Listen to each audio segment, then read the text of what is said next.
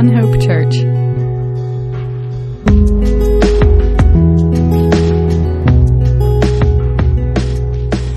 Well, good morning again, One Hope Church. My name is Derek. For the last 2 weeks, Marcus has preached from the book of John as we've been continuing through our study in chapter 16, and today we'll be looking into chapter 17. And I am ready for this Sunday. I looked online this morning when I got up, and it said it was going to be 90 degrees by 10:30. And I said, I've never once in my entire life worn a tank top to church, but today I'm wearing my Sunday best tank top. There you go, because it's going to be a blazer. And I've got a towel for my bald head since I don't have any hair to catch the sweat. I've got a fan, and I've got some cool water, and I've got the Word of God. I am ready to go this morning. So let's go to the Lord one more time in prayer before we look at John chapter 17. Lord, we thank you so much for your Word. We thank you so much that you've given it to us, that we can know the words that Jesus said when he was alive, that we can look back through the history of man and see your hand in everything working. And we thank you so much for that. I pray that as we look into your Word today and read these words from John's account, that we would take them to heart and that you would use them to change our heart and have your way in us, that we would truly be your people and walk with you. I pray these things in Jesus' name. Amen. Amen. So, first I want to give just a quick recap of where we were in chapter 16 before we hop into the verses here in chapter 17. Here's a big recap. Let's start with creation. The Lord made the world. He made man in his own image. Human beings are unique and fascinating creatures. Just look around through the windshields. Have you ever seen another group of animals meeting in cars, looking at each other through windshields so they don't catch a pandemic that they've discovered and they're working on a cure for? No, human beings are just different, right? We have a consciousness that we don't even completely understand. We are unique, made in the image of God. But the bad news is that Adam and Eve, the first two, fell into sin. And human beings have had this infection forever, a pandemic that we can't get away from. But Jesus has worked with human beings and redeemed human beings and had his way with human beings, even from the beginning. And we are in the midst right here of a cosmic event here in John chapter 17. These are the last words of Jesus with his disciples that have spent years with him before he goes to the cross and then eventually to come from the empty tomb and then to go be with the Father forever. But we're here at the moment of this cosmic event with Jesus' last words.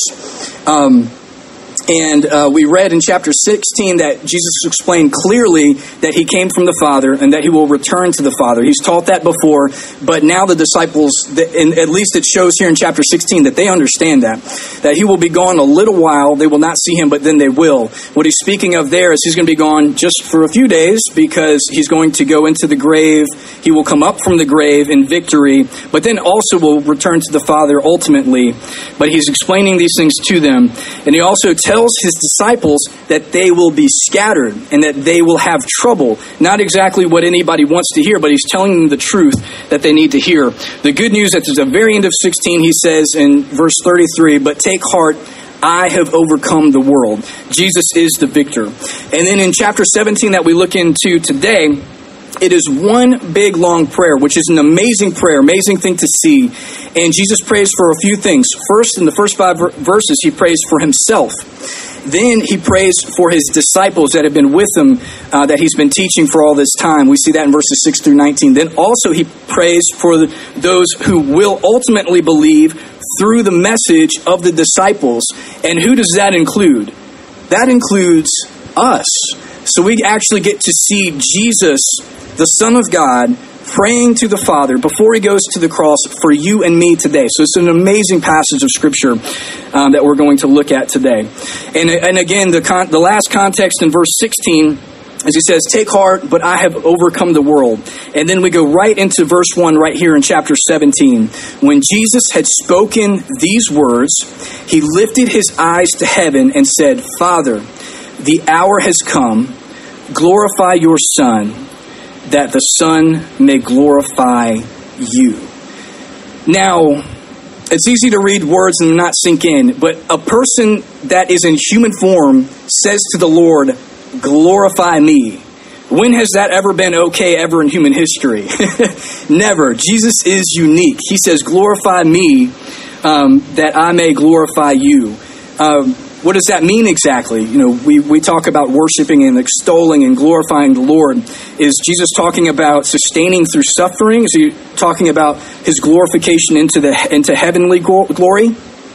Well, I'll leave you with a bit of cliffhanger because we'll find out a little bit more as we get into verse 4. But that's just an amazing statement here by Jesus that the disciples get to watch him after he's explained this to them, lift his eyes to heaven and say these words. Verse 2. Since you have given him authority over all flesh, speaking of himself, the Son, to give eternal life to all who you have given him.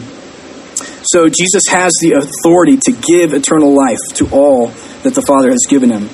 And then he makes this clear. He says in verse 3, and this is eternal life, that they know you, the only true God, and Jesus Christ, whom you have sent.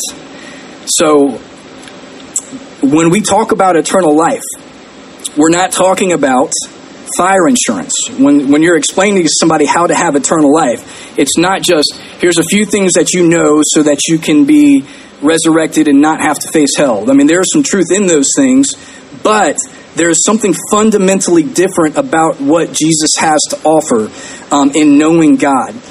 If we remember from chapter 3, earlier in the book of John, Jesus talks to Nicodemus and tells him that we must be born again. We must be born of water into this world, but also be born of the Spirit. And that is a brand new life. It's a different type of life. That eternal life begins when you were born of the Spirit.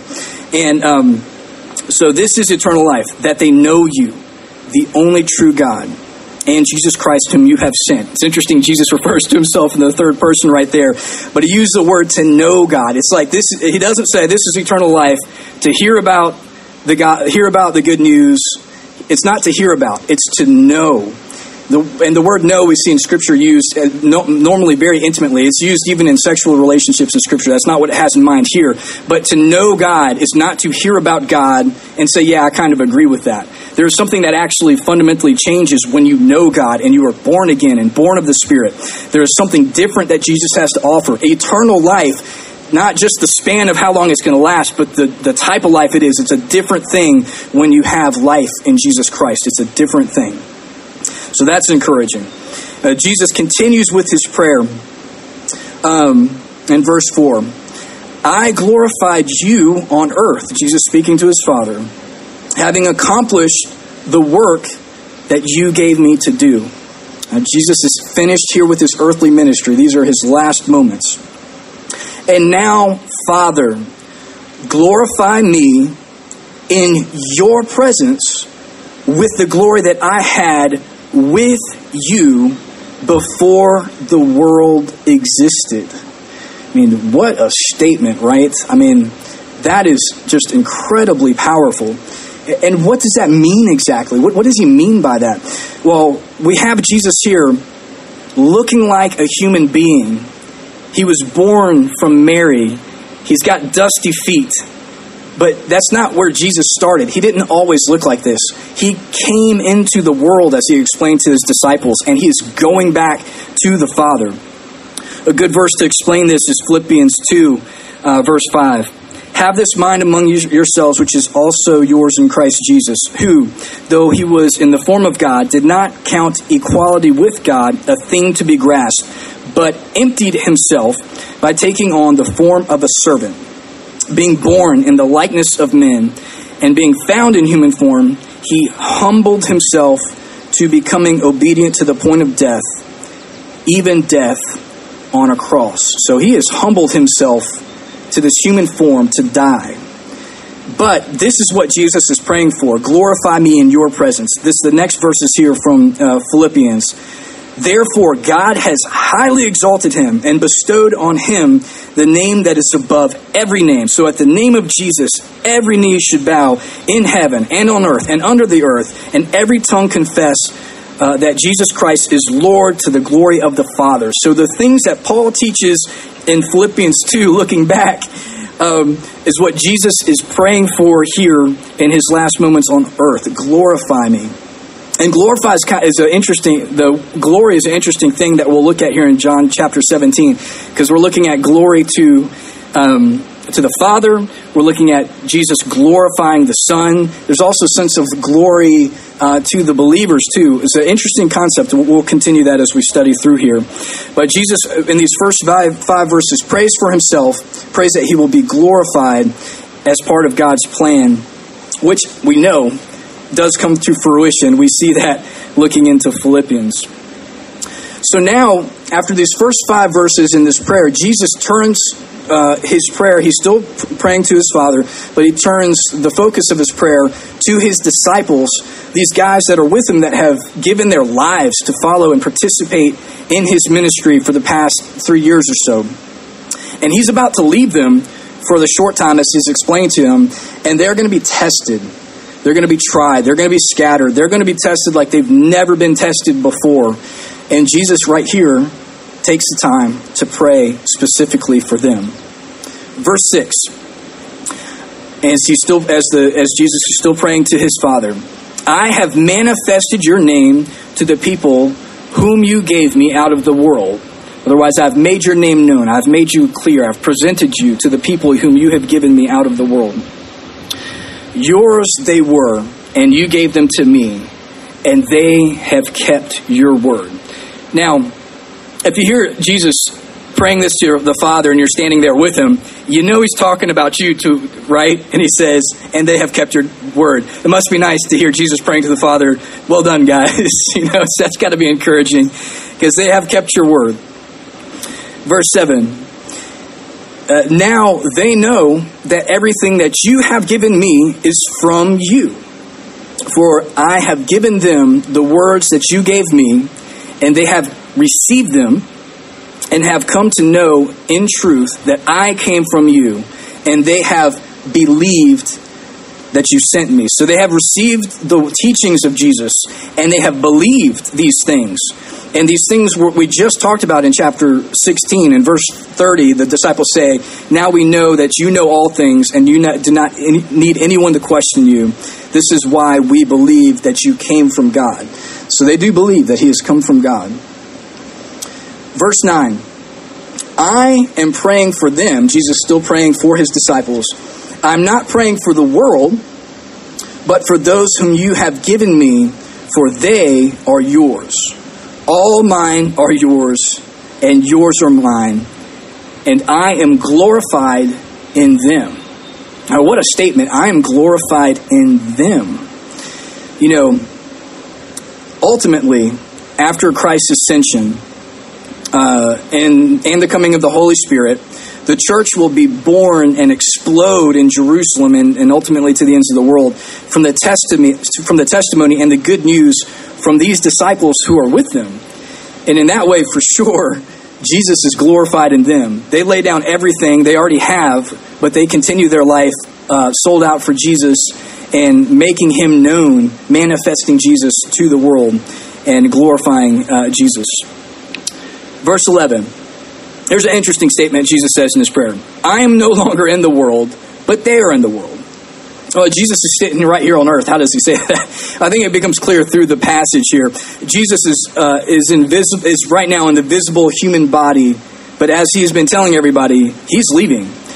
He will be back after a very serious, earth-shaking, history, forever-changing event with the open tomb.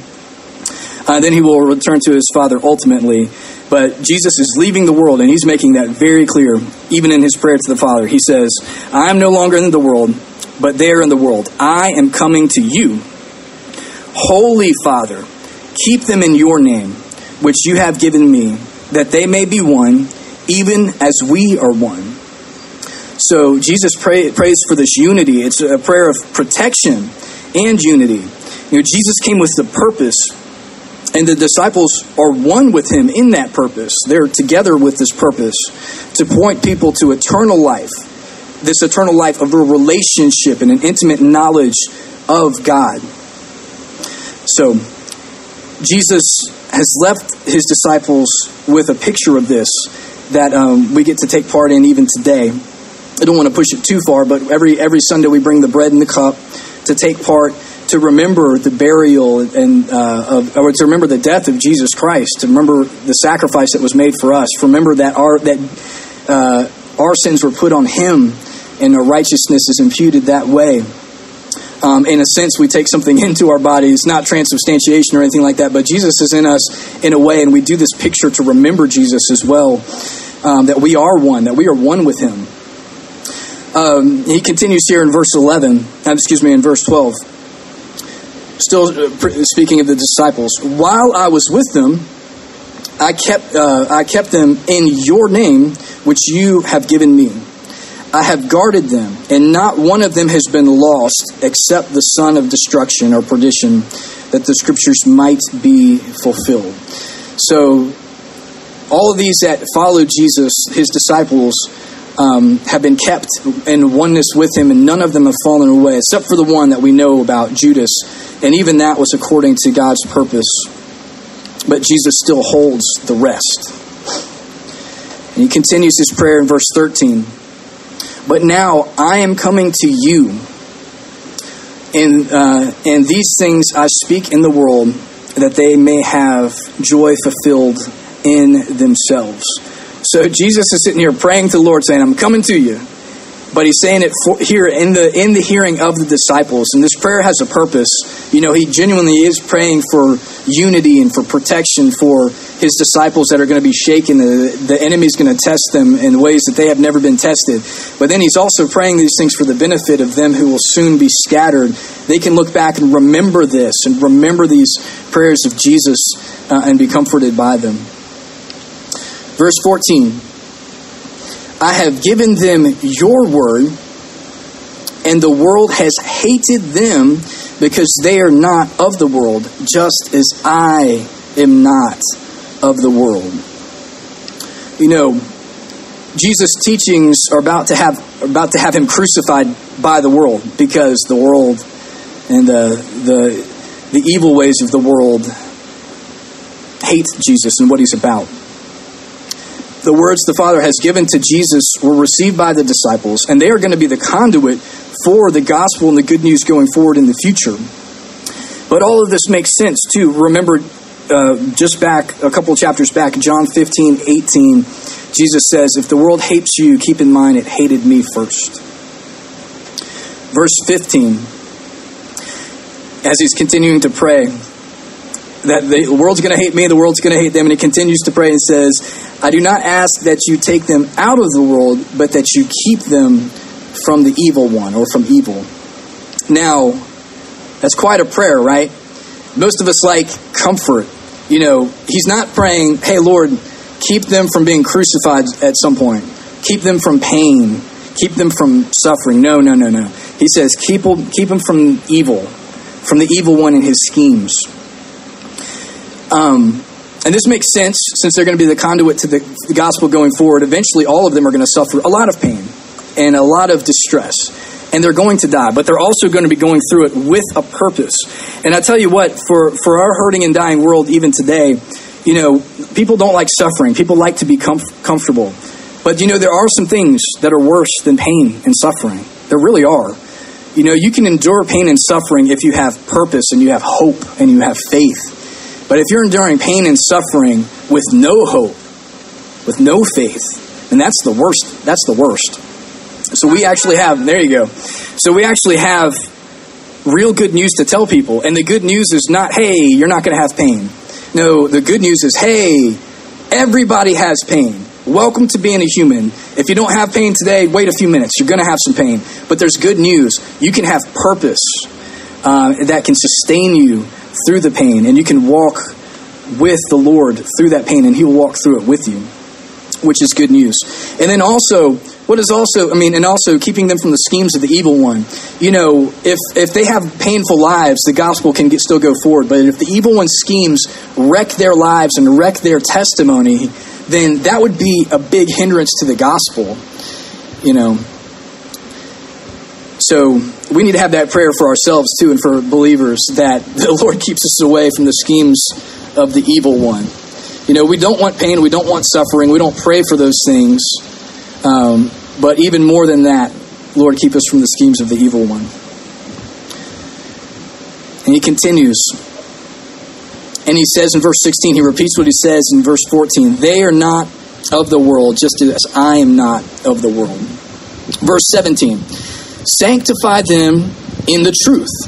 Your word is truth. As you sent me into the world, so I have sent them into the world. And for their sake, I consecrate or sanctify myself, that they also may be sanctified in truth. Now, sanctification, that's a $10 word right there. That's not something that you hear very often in culture in general, sanctified. So words like that hit us and they sound kind of strange.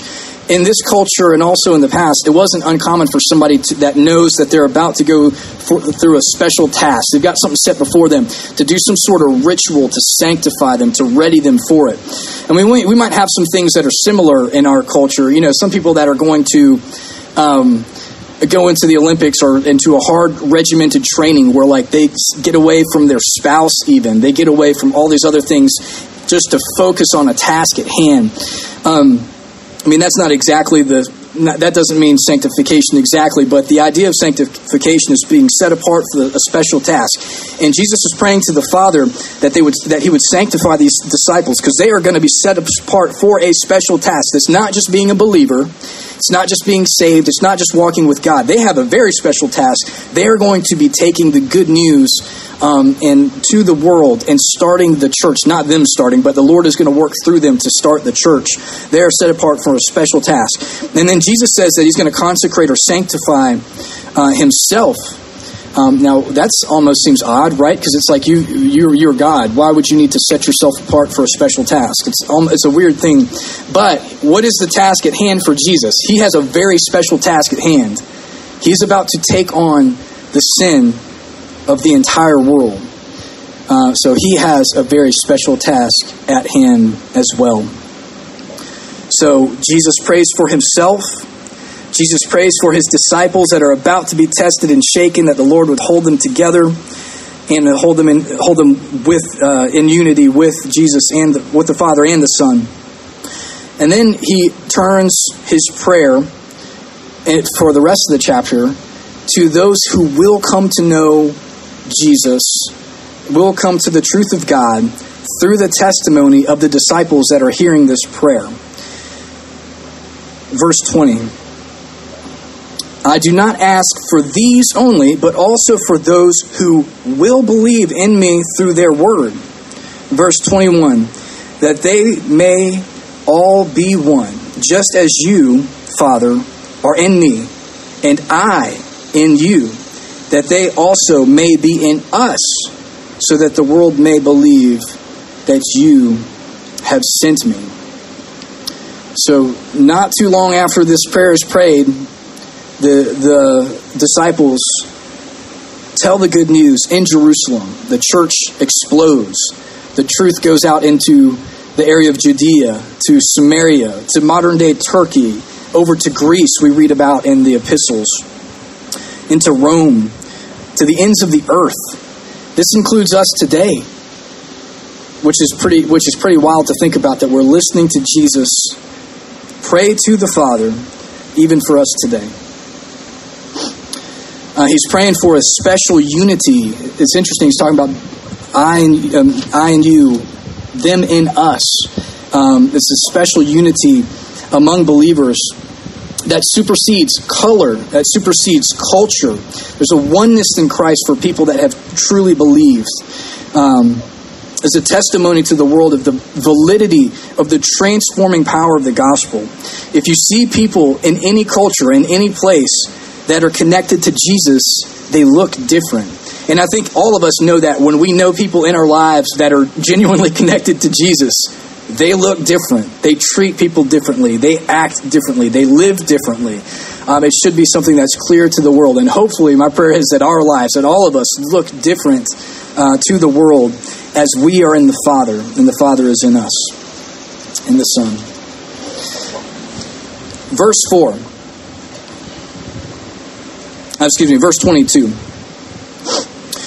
The glory that you have given me, I have given to them, that they may be one, even as we are one. Now, this is an interesting statement. I read this whole section many times. I think I read this verse 100 times, and it's an odd statement, and I don't know what to make of it, to be really honest.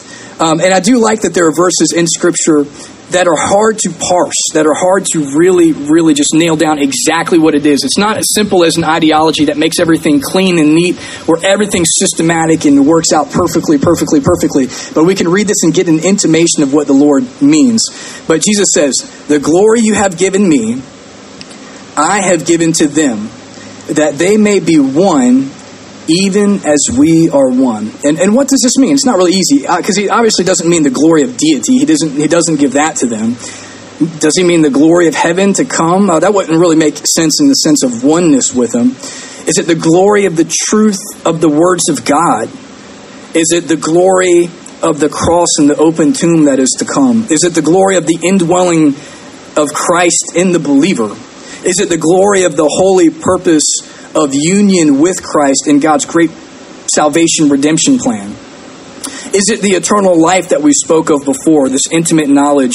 Now, I don't know that I can point exactly and say, I know 100% exactly what Jesus means by this glory that is given to the believers that aren't believers yet, that the Lord is going to give to them. That's including us. But I think I have some intimation of what he means by that. But I'm going to read that verse 22 again just for us to let it sink in, and then we'll read into verse 23. "The glory that you have given me, I have given to them, that they may be one, even as we are one. I and them, you and me, that they may become perfectly one, so that the world may know that you sent me and loved them, even as you loved me." Which is, man, it's just powerful. So Jesus is praying for this